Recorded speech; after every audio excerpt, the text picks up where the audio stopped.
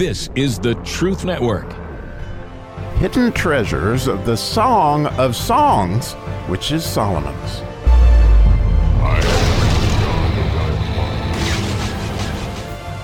All right, we get to do the hoof verse today, the 11th verse of the 6th chapter of the Song of Solomon.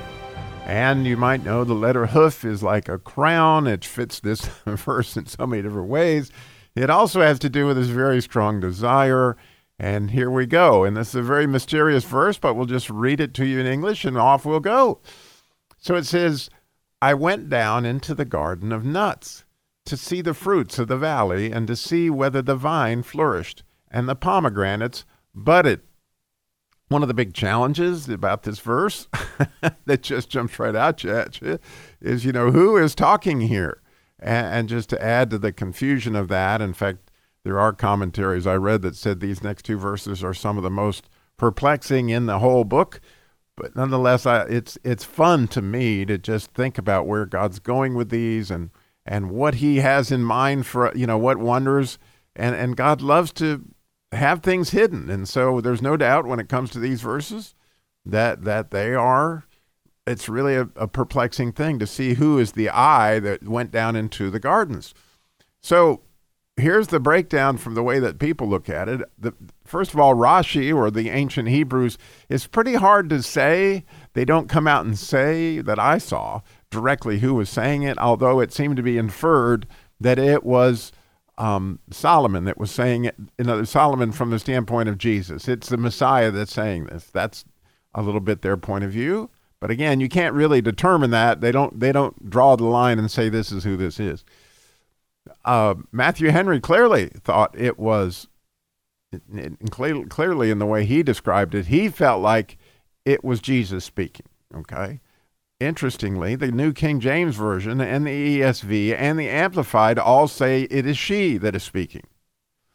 And then there is a beautiful commentary called, not a commentary, it's a translation, it's a Passion Translation, it's a rather new one that's out.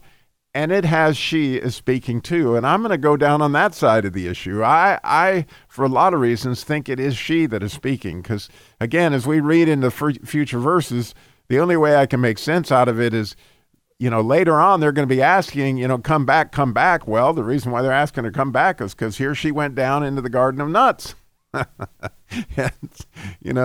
There's so much that can be said about that. And I love, clearly a lot of the commentaries on what the nuts are. So we're going to dive into that in a minute.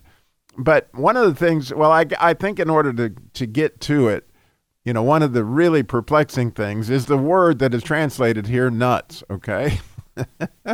Because that's the only place that this word is found in the Bible. And not only that, but if you look at the word, there's no words that are close to it or an association with it that would lead you to believe that these are nuts, except that obviously, this is the way that has been translated for centuries, that this is nuts. And when you look at that from a standpoint of just the Hebrew letters, I can see where you would come to the conclusion that these are some type of seeds, but they would be female seeds, clearly. Which, when you think about the idea of seeds, they're usually female anyway, but the word nuts in Hebrew ends with a zayin, which is the seventh letter in the Hebrew alphabet. And when they talk about the zayin, it's a vav, it's a male energy with a crown on the top of it, and there you get to the hoof. And that crown is this idea of, on Shabbat, on their Sabbath day, it is the seventh day of the week, and it's very much associated with that because on Sabbath, you may know that always the wife of the house will say, to begin the Shabbat, and say, a wife of valor who can find, right? She's going to go to Proverbs 31. And it has a lot to do with the number 7, and so much to do with seeds as it has to do with nuts. And so it's really kind of cool when you think about, and this is more the reason I think it is she that is speaking, is because these seeds are the church, so to speak. In other words, the sower went to sow the seeds, the nuts. The sower in the parable of the sower is Jesus, but the seeds are clearly, his faith that he's being sowed out there. And of course, if we're going down there to the grove of nuts or the garden, which has this idea of great faith, right? That's the, place where they walked originally with God is what the garden kind of has to do with. So it's a beautiful thing that she goes down into this garden of nuts. And I love some of what the Jews teach on the nuts, that they're very hard shelled like a Jew, but they're sweet on the inside, okay? And they can take a lot of beating before they crack, so to speak, or they can even be dropped in the mud and not be soiled. And like they could go into exile is what actually Rashi said. They could go into exile and still have that sweet inside for the Lord. And, I believe that's true. And it's certainly true of any Christian that I know that no matter what they go through, they're still sweet on the inside. And it has to do with that 7, right? And when you think about 7 and how big a deal that number is, that it's so beautiful that word nuts ends with a Zion. It just is. It's spectacular. And so, she's gone down to the Garden of Nuts. And what is she doing? She's looking for fruit, right? And she's looking for a vine, which we could say that's Jesus, right? That flourishes, right?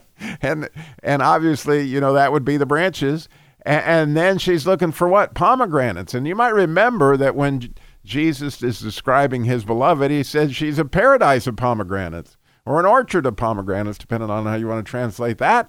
But again, the fact that she's going down to look at the pomegranates gives you this idea of, wow, she is very much gone to collect fruit. I mean, here's what's going on. I mean, she's gone to see the fruit of what her life is about, but it would appear that it's like on Shabbat, like she's going down there to see what has resulted from what, has been planted.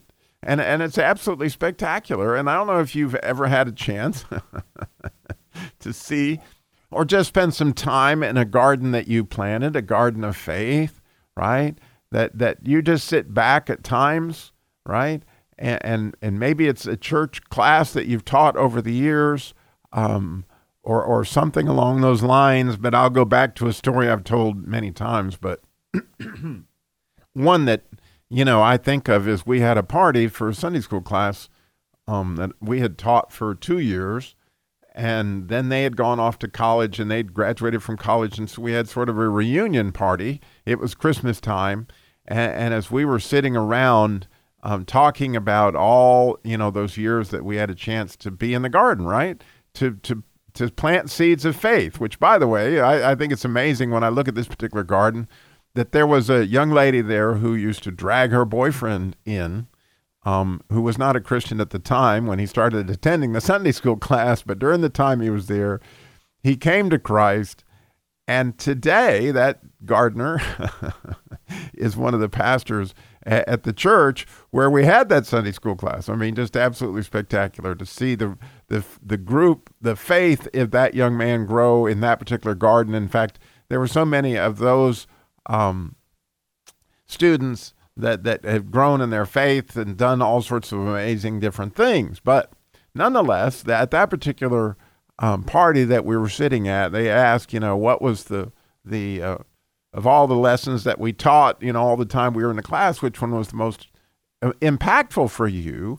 And they all had this paper that I had done this lesson, and the idea was that they were to write on the back of their fellow students. So I hung this paper by a red, very, a scarlet cord. There was a scarlet cord around their necks that held this paper on their back, and the students during the class time would go write on their back how they thought this other person reflected Christ. Well, when you think about someone reflecting Christ, that is the whole idea of the Zion. Really is, when we reflect Christ in some way, that is the letter Zion. So I think it's cool that they were writing on each other's backs how these people reflected Christ.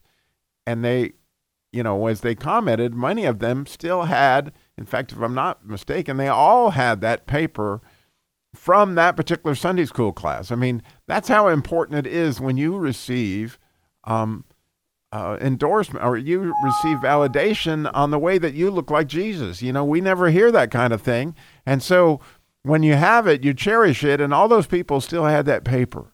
I mean, that's how precious all that was to them. And so what you can see there, from my perspective, is it was a garden. Yeah, I had something to do it. God worked that through me based on some things that I had seen in my life that people never hear enough about what they do good. But it was a chance for me to just go down into the garden, right?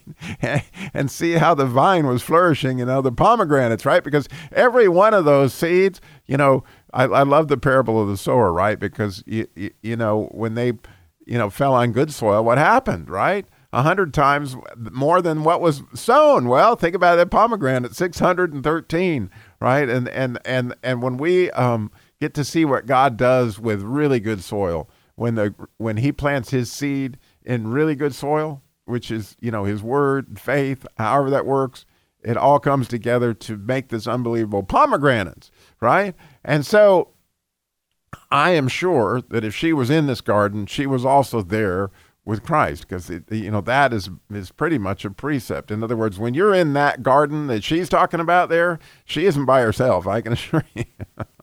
She's walking with Jesus, okay? And she's getting to see all these things that are there. But as far as who is speaking, I think it was her. I really do. But you can think about who you think it is, and ponder the idea of this unbelievable, garden of nuts. And so, I also think that's comical because almost all the gardens I've ever been involved with, when you really get to know us, we're nuts, right? In so many different ways. Hard on the outside, but sweet on the inside. Thanks for listening.